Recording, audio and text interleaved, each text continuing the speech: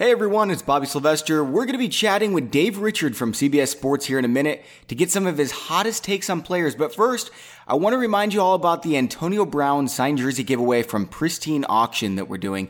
If you haven't used Pristine Auction yet, they've got all kinds of great memorabilia for your man cave, wherever you'd put it. They've got signed jerseys, helmets, movie posters, and all kinds of stuff. Check out pristineauction.com to see what they have for you, and make sure to tell them that Fantasy Pros sent you.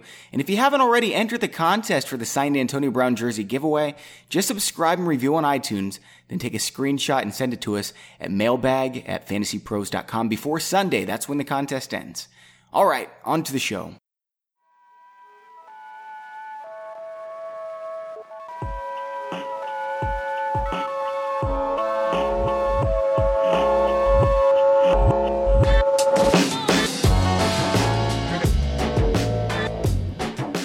Hey everyone, welcome back to the Fantasy Pros Football Podcast. I'm Bobby Sylvester with Mike Tagliere. Tags, how's it going? It's going, man. It's nice to be doing the 3-week now. I'm not gonna lie. It's Friday. We're sitting here in front of a computer. We have 3 Chicagoans here, so I'm kind of excited in the fact that all 3 of us are from the state of Illinois. Well, naturally, or born here, I guess. But not all of us are here anymore. And our guest today is a good one, so I'm excited. I'm excited as well. I am not a Chicagoan. Don't you say that. I am from St. Louis. I was born in South Dakota. Don't you dare lump me in with those Cubs fans. Anyway, today we're joined by guest Dave Richard of CBSSports.com. I've really been looking forward to this one. We're going to chat about his current rankings in comparison to ECR. That's Expert Consensus Rankings. Hey, Dave, how's it going? What's up, Bobby? What's up, Mike? And don't compare me to those Cubs fans either. I'm a White Sox guy. Good man. I'm with you. I'm with him. I'm actually a Sox fan as well. So it's we're Southsiders here, and Bobby, you're stuck in St. Louis, so you're kind of out of the conversation. That's okay, as long as I'm not a Cubs fan. I don't know if you're a Cardinals fan, Bobby, but Cardinals fans and White Sox fans are kind of like distant cousins. Yeah, you're exactly. I am a big Cardinals fan, so Good. Big appreciation for my White Sox fan brothers. Yes, absolutely. We're all in the same family. And favorite pizza in Chicago? Oh, Lou Malnati's, baby. It is so good. I would live at Lou Malnati's. Yeah, Mike and I have the same place, Giordano's. Yeah, Giordano's, you can't touch it. So good. It's the best. I can't resist it every time I'm back home. It's almost like Giordano's is like getting the number 1 pick in your draft and then somebody offering to trade you another first-round pick. And you get 2 first-round picks, and you don't have to give up that much for the other first-round pick. It's that good that you can just like kick back and go, all right, this is going to be an amazing experience. Once in a lifetime, every time. I'm going to have to travel up to Chicago and have me some of that. I mean, it's only 3 hours. Like, it's totally worth it for that kind of pizza. Oh God, for Giordano's, if any listeners out there, if you're ever in Chicago and you've never had Giordano's pizza, do it. Like, life changing. Yeah. Don't think about it. Just do it. Also, they've got locations everywhere, including Orlando and Las Vegas. Yeah, they're all over the place, Bobby. I'm a little surprised they don't have one near you because they're expanding so much. But yeah, they're out there. They are very good. Interesting. Well, Dave, I'm looking at your rankings here, and one of the guys I've been hyping all preseason, I love him. His ADP keeps climbing up. His ECR keeps climbing up. It's Mike Gillislee, but you've got him even higher than ECR right now, all the way up there as one of your top 15 running backs. Can you tell us about Mike Gillislee and why you love him? Well, it starts with the fact that when it comes to tiering running backs, there's kind of a level that I reach with a lot of these guys where I just go, they're not ready to get to the next level. And Gillislee keeps climbing up the tier, but he's kind of hitting that wall where I've got like Crowell, Ajayi, Gurley. Not that those 3 are necessarily in the exact same tier, but I think he's in line. I know what the Patriots running backs coach said this week. I don't believe him. I think he's in line to get that LeGarrette Blount role. We're talking about a guy who is going to work the goal line. There will be multiple games this year where he will just take over. The Patriots defense will help him out. And the game flow is just going to lead to him running the football a lot. And he's averaged 5.7 yards per carry the last 2 seasons. He hasn't really shown it, but he's a pretty good receiver out of the backfield.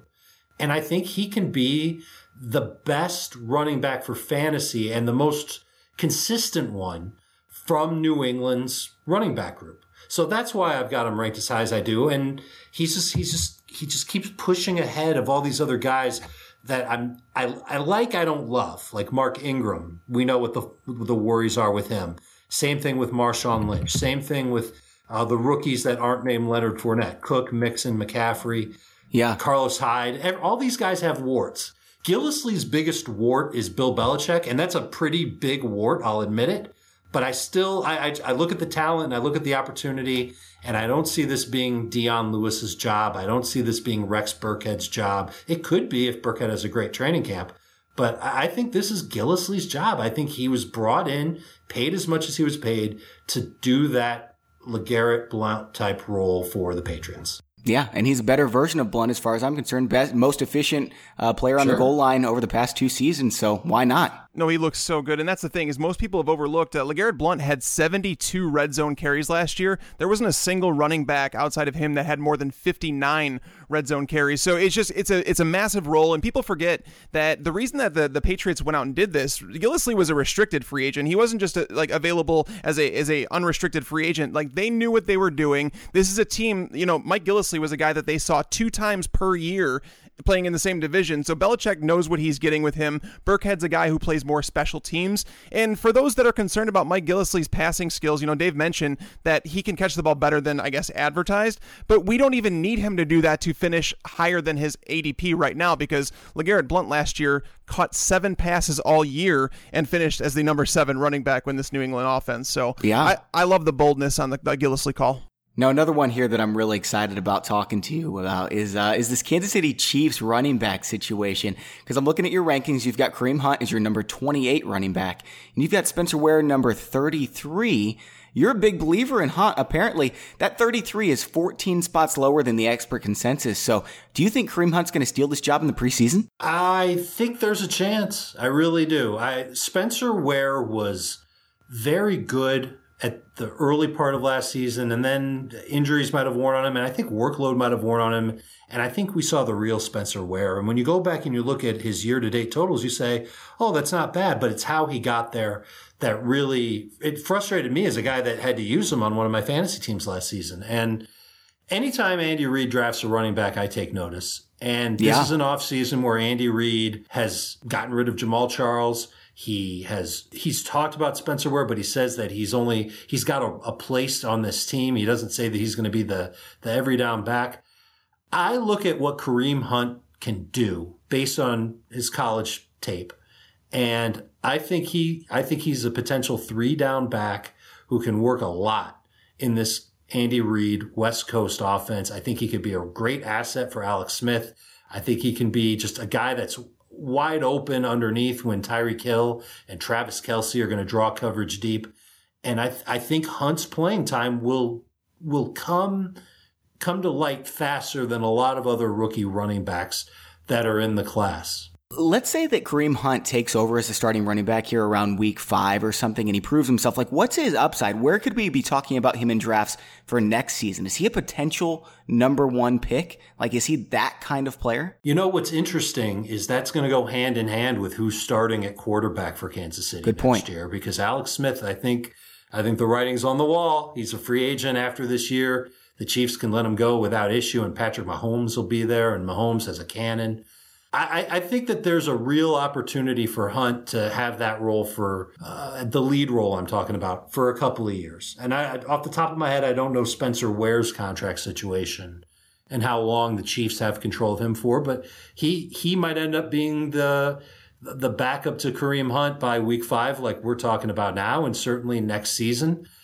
I would say that there's a chance that Hunt can get you to 1,000 total yards, but he might do it in the last 12 to 10 games of this season. I'm still not expecting him to get that job. You asked me right when we started, can he win the job in the preseason? Absolutely, he could. Andy Reid's trusted his rookies before, but it might take a few bad games from Spencer Ware before that really kicks in, which is why if you're spending that round 7, round 8, maybe later if you're lucky, on Kareem Hunt, if you're spending that type of a pick, you're going to have to be patient. Another concussion would do it too. Yeah. That's the thing. So the concussion thing, that's, David, what I want to ask you about, because Ware over the last 2 years, I think that his downslide has been a little bit over-exaggerated because he still has totaled 286 carries, 1,325 yards, 11 touchdowns. So he's done his job. Now, the time where he kind of took a downfall was when he had that concussion. And Dave, as a Chicago guy, I don't know if you heard the interview with Leonard Floyd of our Bears. He talked about after he suffered his concussion, he came back in that he was just like a half tick behind. He's like, I went through the motions. I felt like okay, but something was just a little bit off. And, when you're talking about a running back, that little bit off can make the biggest change. And Spencer Ware is a guy that he also had a rib injury at the end of the year. So I'm of the mindset that Spencer Ware, they released Jamal Charles before knowing that they were going to get Kareem Hunt in the draft. So I think that they were ready to move forward with Spencer Ware. And I just think that concussion may have done more damage than people think, because that was kind of the turning point for Spencer Ware in the season last year. It was like against the Colts, and I want to say week 10 or week 11. It might have been. You bring up Ware's stats at the beginning of what you said, Mike, and I mean, those are amazing numbers, but the thing that turns me off the most about Spencer Ware is that he had 4 amazing games in 2016, at least 16 fantasy points, and everything else is 9 or less, and only 1 game with 9 and only 2 with 8. So a lot of 7s, a lot of 5s, and then there were a couple of duds. I'm with you on the concussion, and every concussion is different for every player. Some players, they have one, and it impacts them in ways that we just don't know. I've been concussed once in my life, playing, football with my fraternity in college, and I had to sit out of a couple of practices, and I didn't feel right for the next couple of days. I can't imagine how these players can do it. But you can't even taste food. Yeah, well, that wasn't a problem for me. I was still able to taste food after mine. But, some guys go to the hospital with concussions. Each one is different. And so we don't know if Spencer Ware was a half tick behind, a full tick behind. All I know is that I think Kareem Hunt is just a little bit better of a player and a little bit more versatile of a player to oust Ware from getting his job. The thing that I'm most concerned about as a guy that's telling people to look for Kareem Hunt is that Ware actually does a decent job, and so does Hunt. And Andy Reid starts mixing and matching them. And it's not going to be as simple as saying, well, Spencer Ware is going to work first and second down, and Kareem Hunt's going to work third down. Instead, it's going to be Ware gets a series, Hunt gets a series. And then you're playing roulette trying to figure out which Chiefs running back is going to be the one that does well for your fantasy team. I think that's what's going to end up happening in Washington. And frankly, it makes me nervous to draft either of the running backs from Washington. Yeah, it's a thing that Andy Reid has usually had that bell cow, but I understand. And honestly, if I were guaranteed that Spencer Ware was going to start, I'd have him higher than number 18 where I do. And if I was guaranteed that Kareem Hunt was going to start, I'd have him up higher probably than 18 than I do. And that's the thing is I think Andy Reid is a veteran coach. I think we're going to learn a lot in the preseason about this situation. And if Spencer Ware walks in as the clear-cut starter, I think I keep him right around that 15 to 18 range, because there is always that threat that they did draft a running back as early as they did with Kareem Hunt. So I won't dismiss that for sure. The one other thing that I would add is that when it comes to his running backs, Andy Reid will lie. I stood right next to him at the Pro Bowl in January, and I gave him the opportunity to tell us the truth about how he felt about his running backs. I asked him where he was, and he first starts talking about how Jamal Charles is the priority, and they're going to get Jamal Charles back in good shape and ready to go. And less than a month later, Jamal Charles was cut. So Andy Reid is probably going to get in front of the media at some point and speak the virtues of Spencer Ware. I'm with you, Mike. Seeing is believing, and we might not really know a lot, maybe until that third preseason game, and really maybe not until that kickoff game against the Patriots. Which, P.S., that's not a game I want to start either of these running backs in. Yeah. No, probably not. Now, Bobby, can I ask a question real quick in regards to this?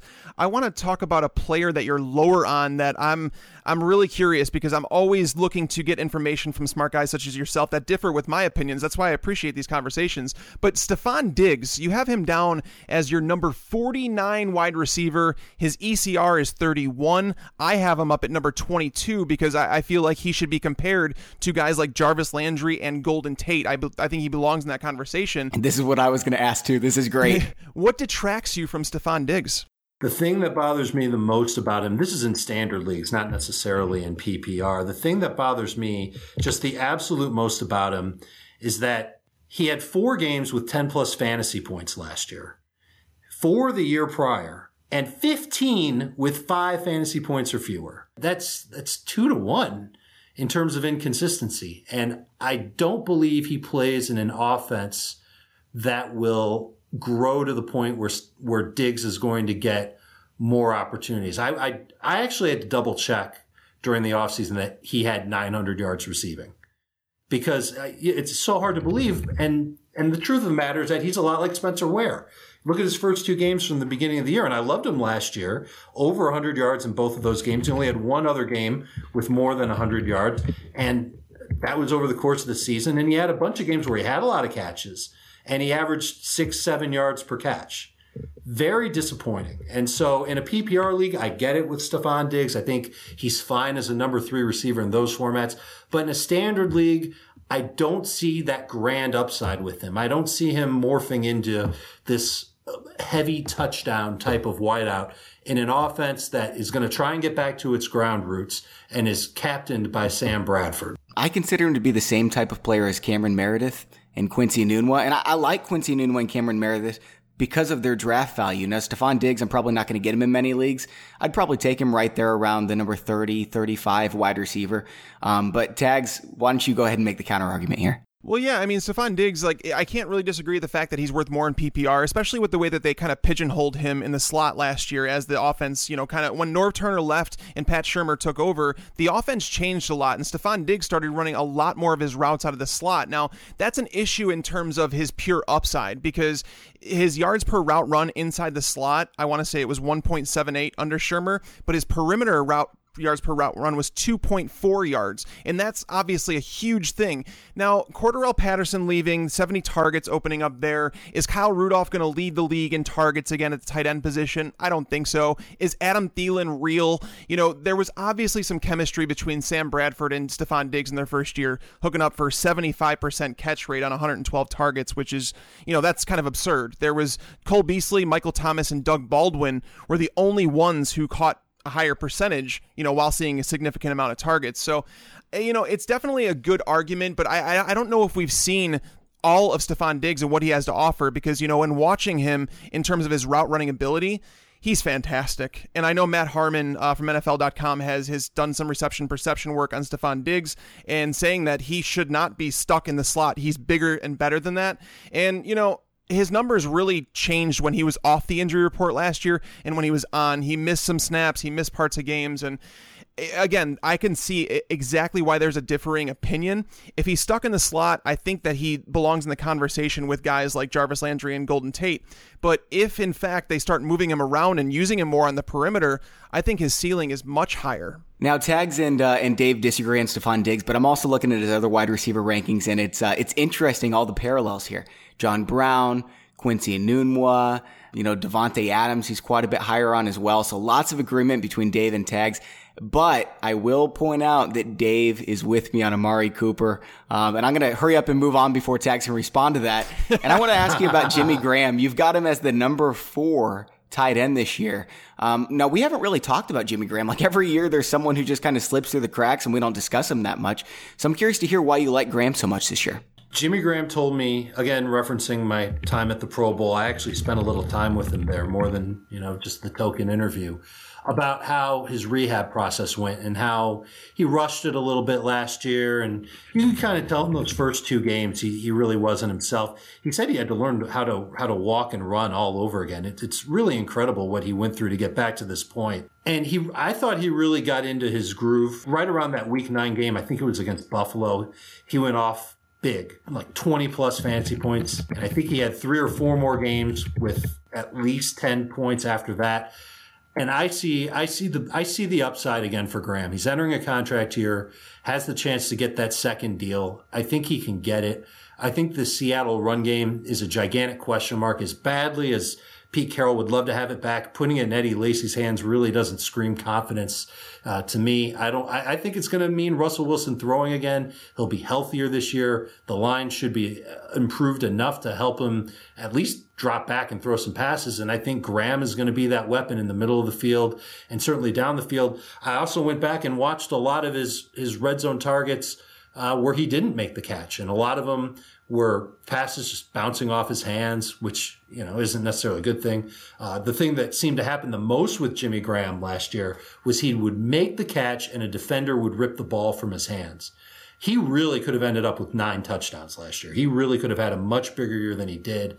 I think he's worked on that this offseason, and I think you're going to see Jimmy Graham ascend to being a top 5 fantasy tight end again. So I'm doing this with Graham. I'm doing this with Tyler Eifert, and I'm doing it with Hunter Henry. I'm swinging for the fences when it comes to tight ends. I want guys on my team who have that upside at the position. I'm a firm believer that if I swing and miss with a tight end, I can go to the waiver wire and find a guy every week. All I really need from a tight end is 7 fantasy points, for crying out loud. The average of the top 12 tight ends in fantasy last year were 6.6 fantasy points per game in a standard league. That's pathetic, but that's what made a good tight end in 2016. So if I get 7 points from my fantasy tight end, it's not great. No one's going to throw me a party for it. But at the very least, I'll be able to say, well, that's average. That's what the top 12 tight ends get. So worst case scenario, I'm going for that guy every week. Best case scenario, I've got a red zone threat week in and week out. Doesn't matter the opponent, who could be dominant for my fantasy team. That's why I've got him where I have him. I love it. You convinced me on Jimmy Graham big time. I just moved him up in my rankings. How about you, Tags? What do you think about this? So I own Jimmy Graham in a few MFL 10s, and I play in a lot of them. So here's my question, Dave, like my concern, I guess, a little bit to air this out. So Jimmy Graham, you mentioned it. The Buffalo game was kind of like the turning point where things changed. So he had 3 100-yard games before week 10. And then week 10 through week 17, he didn't top 67 yards. And it's weird because it coincided with when Russell Wilson started to play better. I mentioned on another podcast that from weeks 9 through 17, Russell Wilson was the number 4 fantasy quarterback. He got healthy, he got better, and it also coincided with Tyler Lockett getting back in the lineup. I don't know if Tyler Lockett's going to return to being the same player again. His injury could be career-ending for a guy that relies on speed and agility as much as he does. I love Jimmy Graham, the player. I'm a little concerned about the Seahawks offense and how they spread it around so much. But, as Dave mentioned, talking about the tight end position, if you're going to swing, Jimmy Graham he's a player that we can bet on his skill. And that's a rare thing to come across at the tight end position. So I don't have any issue with it. I guess that's just my only concern. If you get old Jimmy Graham back, he could be number 1 tight end. Yeah, I don't know if he'll get to be number 1, not in a world where Gronk and Kelsey are going to do their things. He could get to 3 because Jordan Reed already dealing with an injury. You don't know how healthy he'll be over the course of the season. And I don't particularly think that Jimmy Graham is injury prone. I just think that he suffered a really catastrophic injury and worked his tail off to come back from it. I think the Seahawks knew it, and I think that's why they kind of took care of him in the early part of last year, and I think that they're going to let him roll without hesitation this year. If you're looking for a safe tight end, then Greg Olson's your guy, then Zach Ertz is your guy, Kelsey is your guy. There might be, I don't even know if Delaney Walker is even that good to say that he's a safe guy. But when it comes to like I said, Graham is a guy who I think has the potential to finish in the top 5. I'm taking him really over Greg Olson. That's the decision that I'm making because I don't want safe. I want superstar. Wow. Well, Dave, this was really great stuff. We really appreciate you coming on, talking some pizza and some football with us. It's my pleasure, guys. We're all excited that football is back. It's fun to be on social media and see all the videos and quotes and everything that's coming out from all the training camps around the league. And just think, we're so excited for the preseason to get here. And a month from now, we can't wait for the preseason to be done because it means the regular season's here and our fantasy leagues kick off. Yes. Yeah, baby. That's what we're all waiting for. And Dave, if you're ever back up in Chicago, I'll treat you to some Giordano's. That sounds great. That's a deal, Mike. All right. All right. And if you guys want to follow him on Twitter, it's @DaveRichard. Before we move on over to the next segment with Just Tags and I breaking down our quarterback rankings, I want to tell you all about this championship belt our league started using last season. I heard about it, and when this bad boy showed up to our postseason party, I just couldn't believe how beautiful and quality the thing was. I'm trying so much harder this season just to make sure I'm the one wearing it next year. We got it from fantasyjocks.com, and you can all get one to legitimize your league too at fantasyjocks.com. Fantasy Jocks also sells trophies, championship rings, and some great draft boards to boost your live draft experience. I love their website. You will too, so please check them out, fantasyjocks.com. Oh, by the way, since the signed Antonio Brown jersey giveaway ends Sunday, we're going to be giving out a Fantasy Jocks championship belt for our next giveaway. So make sure to get those reviews in to mailbag@fantasypros.com. All right, Tag. So I forgot to mention this actually 2 episodes ago, but we passed episode number 100. This is episode number 102. So go us. And you know what? We actually had our first troll. And usually, they say don't feed the troll. But this one was just so funny. Like, I have to give props to this person. It was hilarious. I feel like we should read it and have some sort of soap opera music playing in the background, because it's the most incredible thing. I was laying in bed last night when our Slack chat started going kind of nuts, and everybody was saying that, Mike, you need to check out the love letter someone wrote to you. And it was basically going through and talking about my love for John Brown and saying that Bobby and I are a parody of Sex and the City. I've never seen that show, Bobby, and I know we talked about this in the chat a little bit. You haven't seen it either, correct? I've never seen it, no.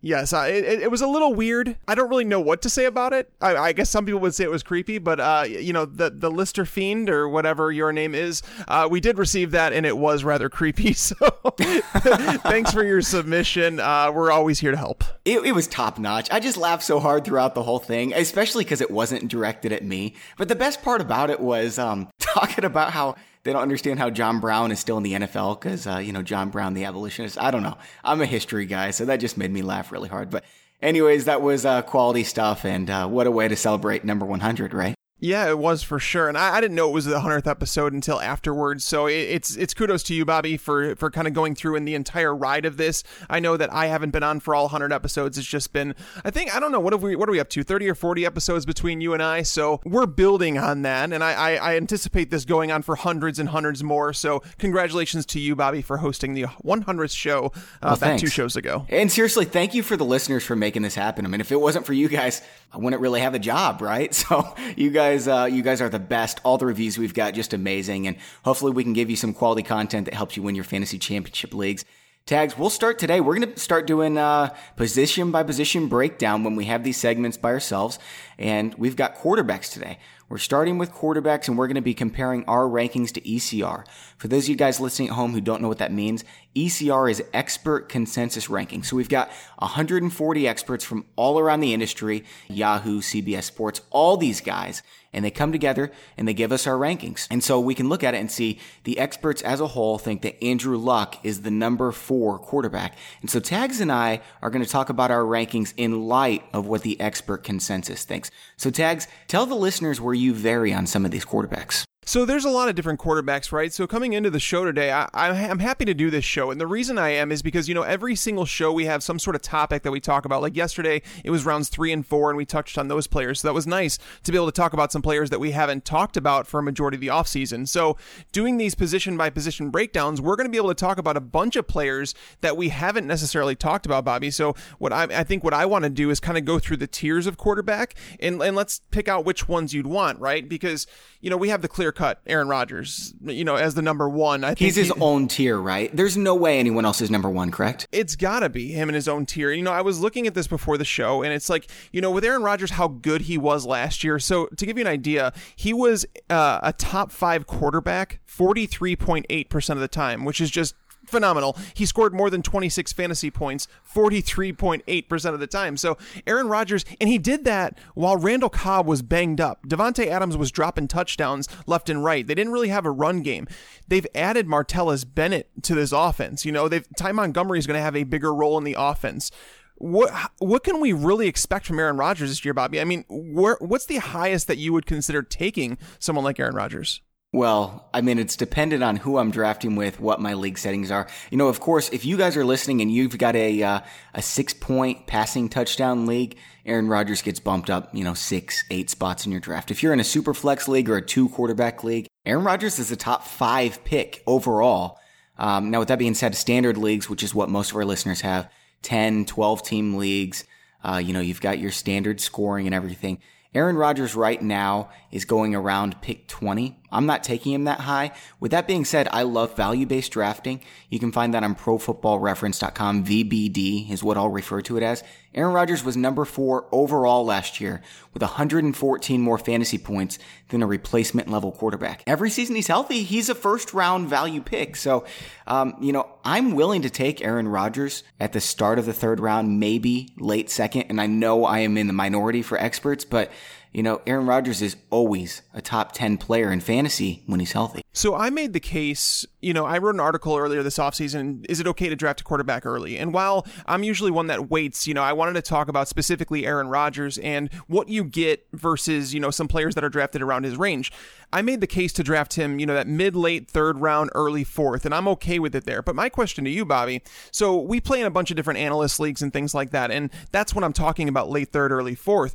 What about if you're in a league, and I know a lot of the listeners out there are like this, okay? So let's say you're in a league, and every single time you draft with your home league, you end up with a team where you're like, wow, I got guys on my bench that I want to start, and I don't even know who to start. My team is that good. If you really have that much confidence going into your draft that you're able to get the players you want, is it okay to take Aaron Rodgers in the second round? I still say no. And the reason I say no is because people are going to panic 6-10 weeks into the season when their second starting running back is hurt, and you've got 6 of them, and you just trade 3 of them for Aaron Rodgers. Like, do what you have to do. Take advantage of your league mates if that's what it takes to win your fantasy championship. And if you draft for depth, if you make the right decisions in your draft and you get whatever falls to you, you're going to be able to make trades with your league mates. You've already outsmarted them in the draft. You'll be able to outsmart them in trades. I'm not reaching for Aaron Rodgers. Yeah, for sure. And I'm on board with that. I just wanted to bring up that question because last year in one of my own personal leagues, it was a 3-man keeper, and I took Andrew Luck in the 3rd round, I want to say it was. So it was basically like the 6th round. And I did that because I loved my team that much, and I knew that I could take that chance. It's a great value. I ended up winning the league with Andrew Luck as my quarterback, but I almost never have one of those top-tier guys. It's fun. I will say that. It's fun to own one of those guys because they can, single-handedly win you a week sometimes. But, Aaron Rodgers, I think you and I are in agreement where it's like once you get outside, that top 30, that 38 to 42 range, that's the range where I'm starting to feel okay with Aaron Rodgers coming off the board. And usually there's like a top tier of 4 quarterbacks or something that I would say if you're going to get a quarterback early, you better get one of these 4 guys. This year, I've said it before, you might as well get either Andrew Luck or Aaron Rodgers or Tom Brady or Drew Brees. I'm starting to think if you don't get Aaron Rodgers, just wait. Just wait. Because there's so much of a difference between Aaron Rodgers and the trust you can have in a Drew Brees who's, ancient and doesn't throw that many passes, and Drew Brees who's ancient, and, Russell Wilson and Andrew Luck who have had injury issues, and Russell Wilson's not running anymore. It's the Aaron Rodgers show, and I'm not interested in anybody else. Now, before you respond, Tags, I want to tell the listeners about our other sponsor, rtsports.com. So Tags and I have been playing these best ball leagues as we gear up for our season-long redraft leagues. I just can't get enough of them. If you haven't played best ball, the best place to try it out is rtsports.com/pros. You draft your team, then don't touch your roster the rest of the season. So it doesn't require the time commitment during the season, but you get all the enjoyment. RT Sports does a lot of things really well, including best ball leagues. They have so many things to offer, including award-winning commissioner services. Join me and play some best ball leagues this summer at rtsports.com/pros. And please make sure to put the pros so they know we sent you. All right, so like I was saying, I'm just not that interested in anyone else but Rodgers in this range. Yeah, no, I definitely understand that. I really do. And you know what? We talked about it, I think it was yesterday, or when we were talking about Tom Brady and where he's being drafted. I was going back through some historical data for some research on an article I'm doing, and I came across the fact Tom Brady was the number 11 quarterback in terms of points per game Yes, he was. in 2014. So in terms of points per game, 11th quarterback, and now all of a sudden he's just automatically placed in the 3rd round. I think that's one where I've come around where I think it's kind of ludicrous to consider Tom Brady there. I've got him as my number 4 quarterback, even with all the injury risk to Andrew Luck. I mean, he might not even play a snap in the preseason. I've still got Andrew Luck above Tom Brady because he's just not the same quarterback he once was. I know he's had a great season in terms of efficiency and didn't throw interceptions or whatever, but they just don't throw enough for me to be excited about him as a fantasy savior or anything like that. Yeah, that's the tough part is they do have an easy schedule. That was one thing I tried to look at to help me separate guys like Andrew Luck, Tom Brady, Drew Brees is in that conversation. I mean, adding Brandon Cooks definitely helps. The fact that they've added Mike Gillislee, who is an improved version of LeGarrette Blount, added Rex Burkhead, who is probably also better than LeGarrette Blount. There's things around, but Aaron Rodgers at the same time, he threw a career high in pass attempts last year. He had, I want to say it was 40 attempts more than he's had in any other season. So that that may have had to do something with the bad defense. It may have had to do with the fact that they had no running game. So you may see some regression from Aaron Rodgers. And, Aaron Rodgers has never been the player who has held himself back or his fantasy numbers back. It's always been Mike McCarthy not willing to let him throw 600 times per year. So, and maybe they changed their mind after what he did last year with so many passes. Here's the thing. Even if he takes a step backward, he goes from number 4 VBD to what? Number 15?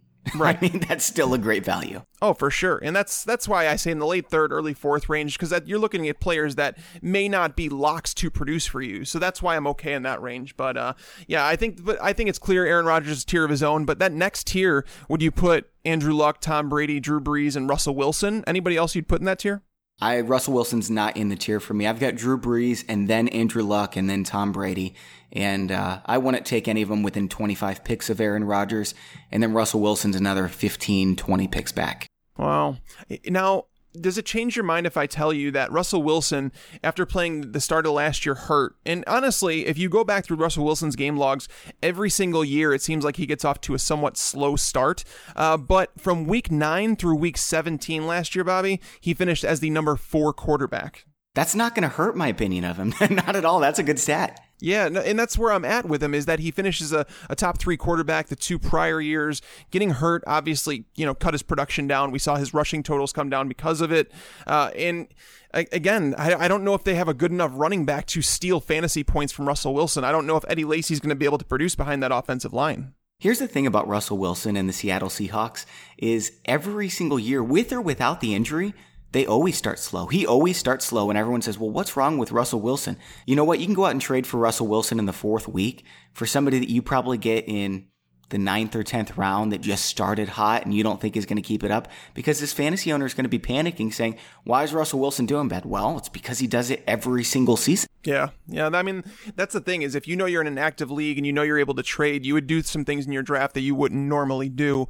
I tend to just try and build as much depth as possible. And as, once I know my team is in the playoffs, I start to build around the playoffs and I look at their playoff schedules, and those things do matter. And I think that's where a lot of people get screwed up, because they're like, as long as I get into the playoffs, anything can happen in the playoffs. Well, I'm going to not only put myself in a position to get in the playoffs, but I'm going to put myself in a position to do extremely well in the playoffs. So yeah. But I mean, I'm going to pick up my defense 6 weeks early that's playing the Rams in week 16. That's not a bad idea if you have deep rosters. I mean, it just depends on league settings and all that. That's why I prefer the much deeper rosters. Like, the deeper you can make your league, and I think that's an undervalued point, is if you're listening now and you're in a league where it's like, Mike, I feel like I'm the most talented, but it always comes down to a freak injury or this or that. Make your league bigger. And I don't mean necessarily it rewards the best players. Yes. And I don't mean just extend your bench spots. I mean, start 1 quarterback at 2 if you want to, and then start 3 running backs, 4 or 5 receivers, 2 flex, a tight end. And that will help you separate skill and luck, because it almost makes the sample size bigger. Yes, remove kickers. That's been done for, I think, 3 years. I know Jake Seeley likes to say that he invented that, but no, for real though, you should not be playing with kickers in your fantasy leagues. It's just another variance of luck. So.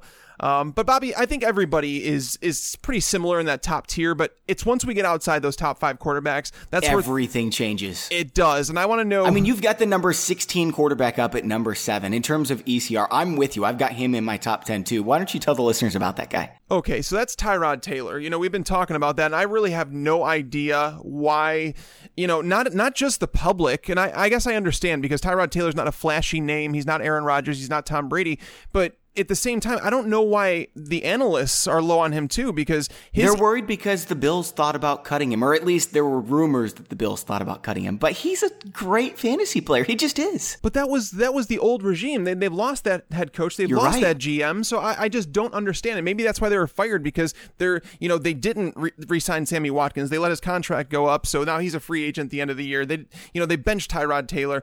I don't understand what was going on in Buffalo, and I don't know if that's changed. But at the same time, if you tell me that Tyrod Taylor is a starting quarterback with a healthy Sammy Watkins, I really have no idea. People talk about, well, if he loses Watkins, he's not going to be very valuable. That's not true, because I went through and looked at Tyrod Taylor's numbers with and without Sammy Watkins, and he only averages 1 point per game less without Sammy Watkins. So it just shows you the floor of someone like Tyrod Taylor because of his legs. And every single week too. It's not like he's going to be, up and down. He's never going to hurt you. And the thing is, you may not get the 35-point weeks that you'd get out of Aaron Rodgers. You might not get that, but you're going to have a ridiculously high floor that you could rely on. There were just two games last year where Tyrod Taylor scored fewer than 14 fantasy points. He's finished as the number 7 fantasy quarterback in each of the last 2 years in a point per game basis. So I really just don't get it. They've improved the team around him. They're going to throw a little bit more without Rex Ryan. Is there a case that you could make against Tyrod Taylor? No, not whatsoever, especially where he's going ADP number 16 for quarterbacks. I mean, if you just wait and take him as the number 11 or 12 quarterback, you're still getting a great value. Mm-hmm. You really can't overdraft this guy. I don't get it. And that's the thing, is you can get him so cheap. And people ask me that. They're like, well, Mike, do I reach for him? Do I draft him as the 7th quarterback off the board? And that's the thing, is you have to know your league. Oh, well, not that high. Yeah, right. You never. So it's like, if you know a car can be bought for a certain price and you want to make sure nobody else gets it, you want to go a little bit early, but you want to be smart about it, right? So do you need to take him as a 7th quarterback off the board? No. But if his ECR is, the 16th player or the 16th quarterback, even if you go up to number 12, number 11, you're guaranteeing to get him, and you're getting him at a discount from where I would draft him. The thing is, I feel the same way about several players. I like Tyrod Taylor a lot, not quite as much as you, but I feel the same way about Matthew Stafford and Phillip Rivers and Andy Dalton and Tyrod Taylor. So what I just say is wait until you think that it's the final round that one of them is going to be available, and take whoever's left of that bunch. Now, what I want to say is Cam Newton is going number 9 for quarterbacks, and I understand he was the number 1 fantasy quarterback 2 years ago, but he had one of the worst passing seasons we've seen since Tim Tebow last year, and a lot of people don't realize that. The only reason he was the number 1 quarterback 2 years ago is because his touchdown rate doubled from the previous year, and then it went right back to half of what it was that year last year, and he wasn't a QB1 last year. He's not going to be again. What I am telling our listeners is just switch your minds on what you think of Cam Newton and Tyrod Taylor, because they're the complete reverse. Yes, and that's the thing, is I want to know the case for Cam Newton to be taken over Tyrod Taylor. I've yet to have someone explain to me logically why that is taking place.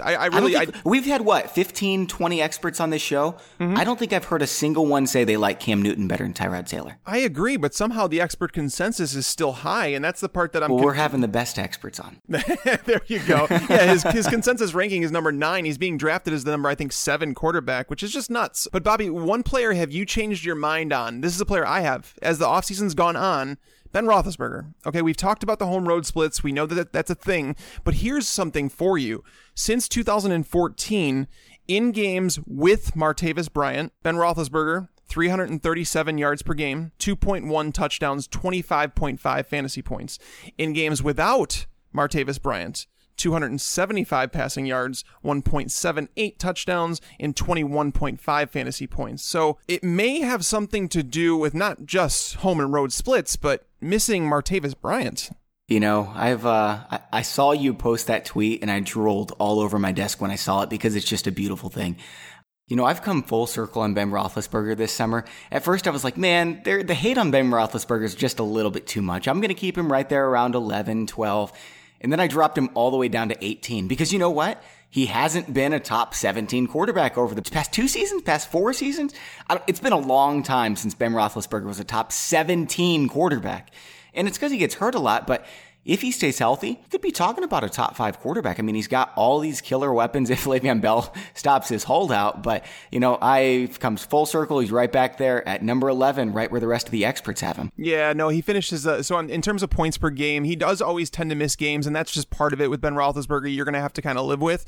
But in 2016, he finished as the number 8 fantasy quarterback in points per game.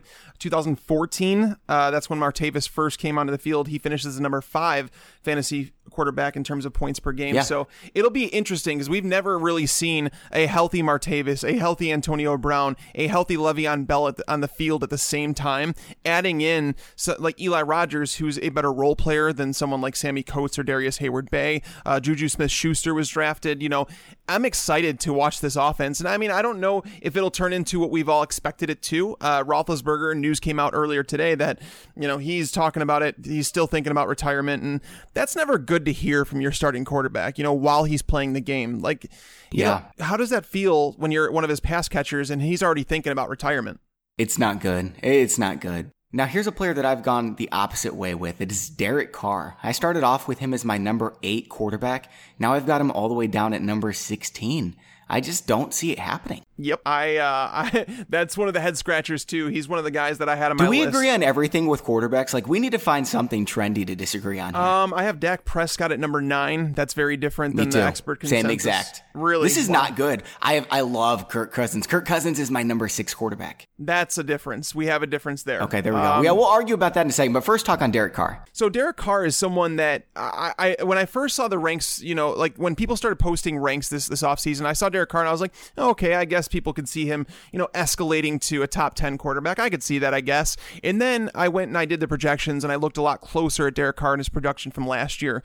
So outside of one game against Tampa Bay, where he threw the ball, it was, I think, 56 times, he scored 36 fantasy points. In his other 14 games, Derek Carr was extremely mediocre. He totaled yes, he was just 16 points per game in all those other games, which would have ranked 17th among quarterbacks. His schedule is really tough this year with the AFC West. We know that, and they're going to be playing the NFC East. It's just a really tough schedule. Healthy. I'm going to assume that he is healthy, but they also added Marshawn Lynch, and despite how good Latavius Murray was in the goal line last year, they're going to look for more reasons to run the ball on the goal line. So, I mean, when I started going through the numbers and the projections, this Raiders offensive line is built to run the ball. Their defense is getting better and better, which means less and less pass attempts. So, for me, it's troubling for me because Derek Carr was extremely efficient last year, and he still wasn't that good. You know what I mean? Yeah, you're exactly right. And, maybe he is getting better. He's a gunslinger. We probably haven't seen the best of him, but his ADP right now is quarterback number 6, ahead of Russell Wilson. That's nuts. I'm not buying that at all. I don't get ACR, it at all. He's number 12. He's twice as high, according to the experts, as what the public consensus thinks about him. So that should tell you a lot. Yeah, definitely. I know Jake Seeley, him and I were talking about Derek Carr not too long ago, and I think he has Derek Carr as his number 18 quarterback, and him and I just talked about it, and the fact that we just don't understand the love for him as a top 12 quarterback after going through and looking at everything a bit closer. But Kirk Cousins, make your case to me with Kirk Cousins, because my issue here with him is that he's lost all the continuity that he's had on the offense. He lost he lost Pierre Garçon, he lost Deshaun Jackson. It seems like Jordan Reed's already hurt. Yeah. It's a whole new team, that's kind of surrounding him. Do you think he just walks in and returns the same quarterback he's been over the last 2 years? Maybe better. Kirk Cousins just keeps getting better and better. He's been the most accurate passer in the NFL over the past 2 seasons. He was the quarterback number 6 last season with 4,900 passing yards. I know we lost some weapons, but come on, man. I mean, Terrell Pryor's joining, and we know he's super athletic as well. You watch Kirk Cousins play, and I know people say he doesn't have a big arm, and he's not that fast. He's limited by his athleticism. Go back and watch the tape. This guy has a superstar arm. He really does. He's not like Joe Flacco. He can't sit on his knees, but he makes all the passes he needs to down the field. He's a lot faster than people give him credit for. And he's a pretty good decision maker. I know every once in a while he has a head scratcher, but he's getting better and better every year. I'm not going to be surprised if he throws for 5,000 yards and 35 touchdowns and is a top 4 quarterback. I guess I wouldn't be shocked because we talk about the players that he has at his disposal now, with Terrell Pryor taking the second-year leap at the position. Josh Doxson, I think he's somebody that a lot of people have forgotten about. He was last year's first-round pick who had some major production over his last 2 years in college. Josh Doxson, there was big things expected out of him. I like Jamison Crowder. So, there's a lot of reasons to like him. And another Chris Thompson. Another point to your point, Bobby, is that I will give you something on Kirk Cousins. So since 2014, here is the list of quarterbacks who have thrown for more yards per attempt than Kirk Cousins: Ben Roethlisberger and Matt Ryan. That's it.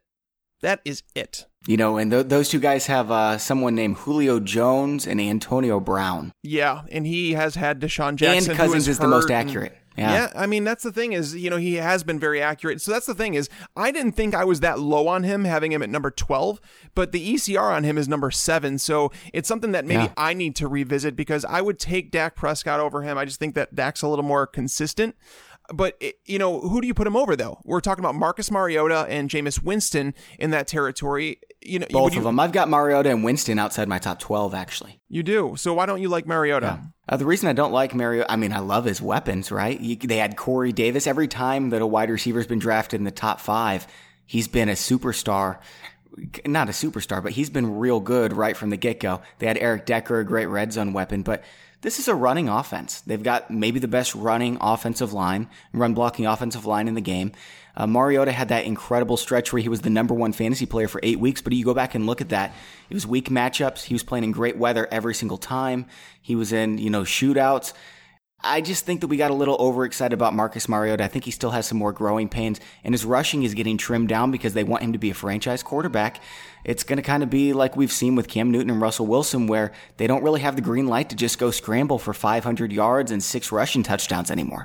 Yeah, that's the difficult part, man, is just, I'm looking at this part of the rankings. I just pulled up my projections so I can see the difference and how close I was to maybe having Kirk Cousins up at number 9 or something like that. And it's funny, between Dak Prescott and all the way down to my number 17 quarterback, which is Phillip Rivers, in my projections, they're like 9 points apart. So I guess you could definitely make the case. We're kind of nitpicking here. Yes, and I think that's where it comes down to. If you wait and you miss out on some of those top tier guys, pair Tyrod Taylor with someone like Andy Dalton, or I guess Kirk Cousins if you wanted to. But that's the thing with me.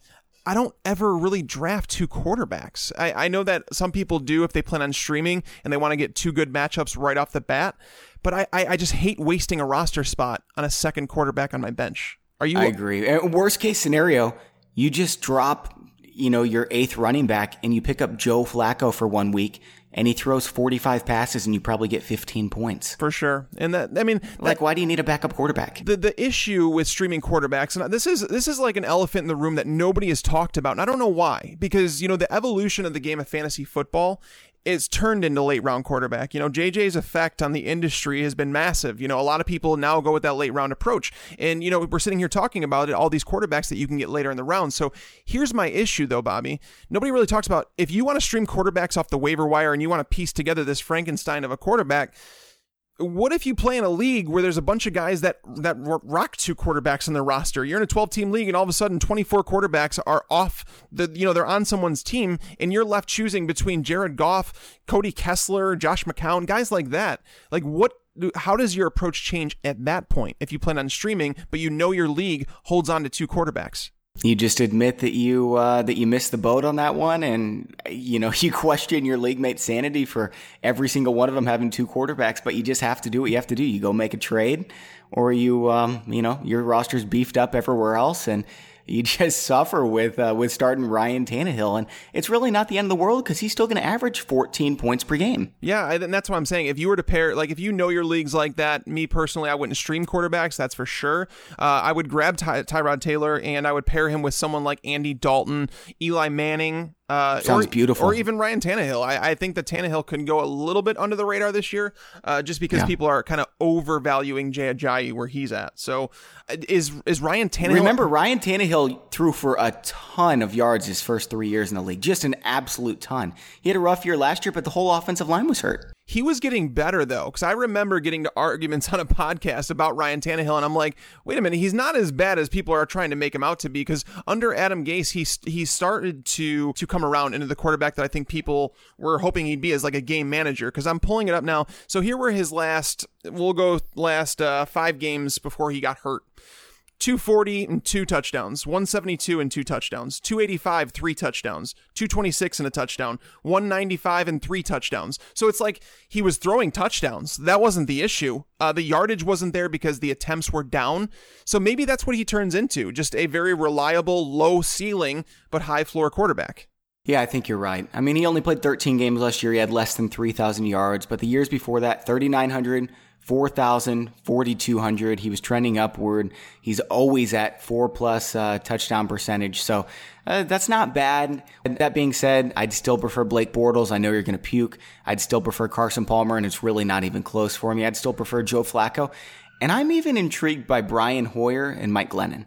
I think Brian Hoyer has been an extremely underrated quarterback for the entirety of his career. That's right. First off. If I were to pull up his numbers over his last 16 games and compare them to someone like Eli Manning, you'd be like, wait a minute.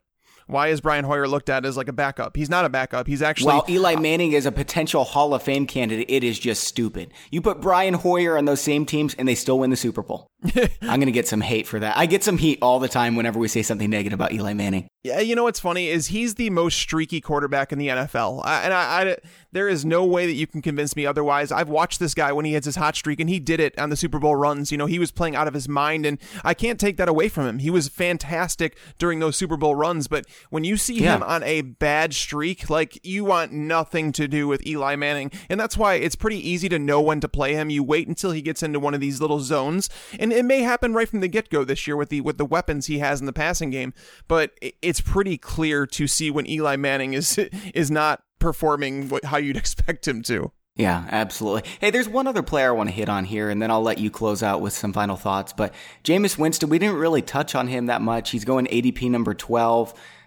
He was a real high pick, and everyone was really excited about him, myself included, last year, because he had those 2 fantasy playoff games against the Saints, and he was just a giant turd. I got so much heat on Twitter, like, what are you doing telling me to trade for Jameis Winston? Then he puts up these turd numbers in the playoffs. I was wrong. The Buccaneers just went away from Jameis Winston because he just turns the ball over too much. And maybe it'll change this season, but until I see change, I'm not going to believe in him again. Yeah, over the final 6 games, he didn't throw the ball any more than 35 times. So it kind of tells you, just a couple touchdowns too. Yeah, the direction that they were kind of going. And you saw Mike Evans' numbers suffer because of that. And I don't know if that had to do with personnel. Maybe they just felt like they didn't have the weapons for Jameis, and that's why he was throwing interceptions. But we are still talking about a guy that, threw for more than 4,000 yards in each of his 2 first seasons. And, he threw for 28 touchdowns last year. So, naturally, you want to progress him in his career because of the weapons that they've added to the offense.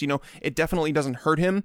He plays in a division against the Saints. The Falcons have gotten better on defense, but I understand why people want to progress him in his career. I understand why people want to progress guys like Marcus Mariota as well. But the question is, will their offenses allow them to be one of those top 8 quarterbacks? Because I don't know if we can find a way to say Jameis Winston's going to throw the ball 600 times this year. And Marcus Mariota, I don't know if he's going to throw it 550 times. So you're right. It may not matter how efficient they are in those terms, because they're not getting the pass attempts to kind of get there. With that being said, I wouldn't be surprised at all if Jameis Winston took a huge step forward. It's just, he has that kind of talent. He really does. So does Mariota. Yeah. And the last tier before we move on here is, Andy Dalton, that Derek Carr we talked about a little bit, Phillip Rivers, Matt Stafford, and Eli Manning. I think those are the quarterbacks 1 through 18 that we get to.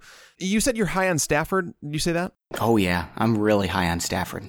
Now, what's the case for Stafford? Because he's someone that, as the season went on last year, he really, really fell off. Same thing. Their offensive line was horrible last year. Amir Abdullah was missing. They had basically a wide receiver playing running back with no offensive line, and Matthew Stafford was just forced to throw a bunch of short passes. That kind of is who he is, too, but because their offensive line was so bad, their defense was a lot better last year, so they didn't throw the ball as much. But we're talking about someone. I said this stat the other day on one of the podcasts. Of the top 10 seasons all time in passing yards, Kurt Warner is not on there once. Tom Brady is on there once.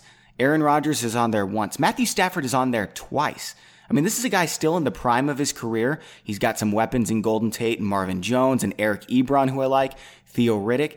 Matthew Stafford, whenever, he's going, except for last season, he's always been a top 10 quarterback. Sometimes he's been a top 4 quarterback. So, being drafted at number 15, I'm not buying it. He's in my top 10 right now. Wow. So those years that you talk about in terms of passing yard, is those years he threw the ball 663 times and then a record 727 times. So, to see that the 727 times, he only averaged 6.8 yards per attempt, but he almost threw for 5,000 yards because of the volume. And he only This is the worst defense that they've had since that year. So they're going to be throwing the ball more, I think. I think they want to run the ball more. I don't know if they have the personnel to do it, but that's my problem is that the Lions, they were a team that Matthew Stafford, that he was being talked about as an MVP candidate for whatever reason to start the year.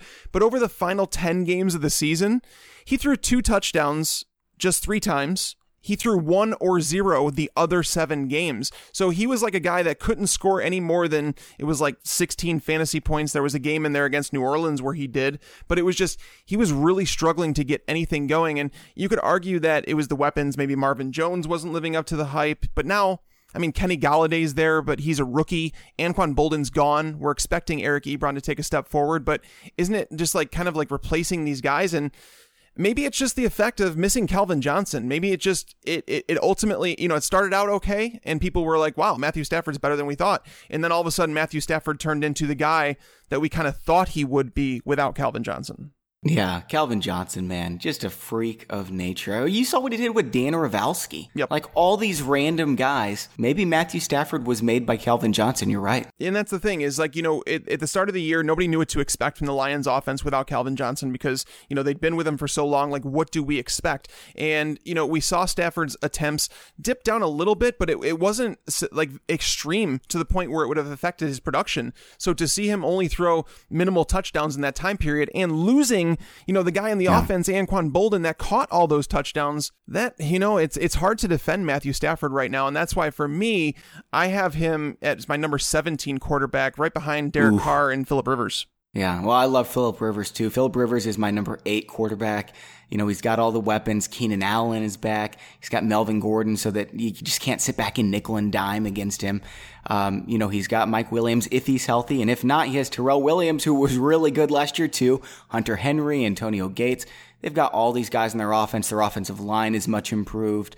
I just love Phillip Rivers this year. He has so many weapons, and I think he's a real Super Bowl type of quarterback. He's just never had the weapons. I actually agree with you in terms of his actual talent. I think Phillip Rivers has been underrated for a long time.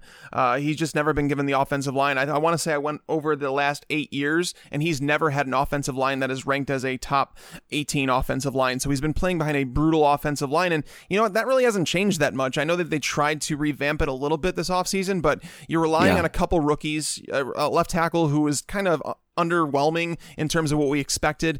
I've talked about it a long time ago, but it's been a while. So if you're a new listener, Phillip Rivers is going to play the Broncos twice, the Chiefs, the Giants, the Raiders, the Patriots, and the Jaguars, all in the first 9 games. Like, that's the first 9 games of his schedule, which is why I wouldn't draft Phillip Rivers, because you're going to want another quarterback in order to fill those voids, right? And you don't want Phillip Rivers just sitting on your bench, only playing him for, I think it's 2 times that you can play him in the first 9 games and feel comfortable with it.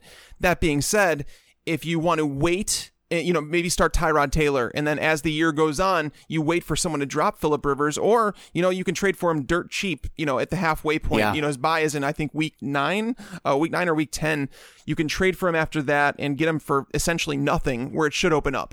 But Bobby, I want to ask you this. You mentioned about the weapons, and that's all true. You talked about Melvin Gordon, but if you're an opposing defensive coordinator, who makes you scared more, Phillip Rivers or Melvin Gordon? Melvin Gordon, and that's why they're going to stack the box. No, I say Phillip Rivers. I think that NFL defensive coordinators know how good I think they know how good Phillip Rivers actually is, which is why he's blitzed. That's why their packages.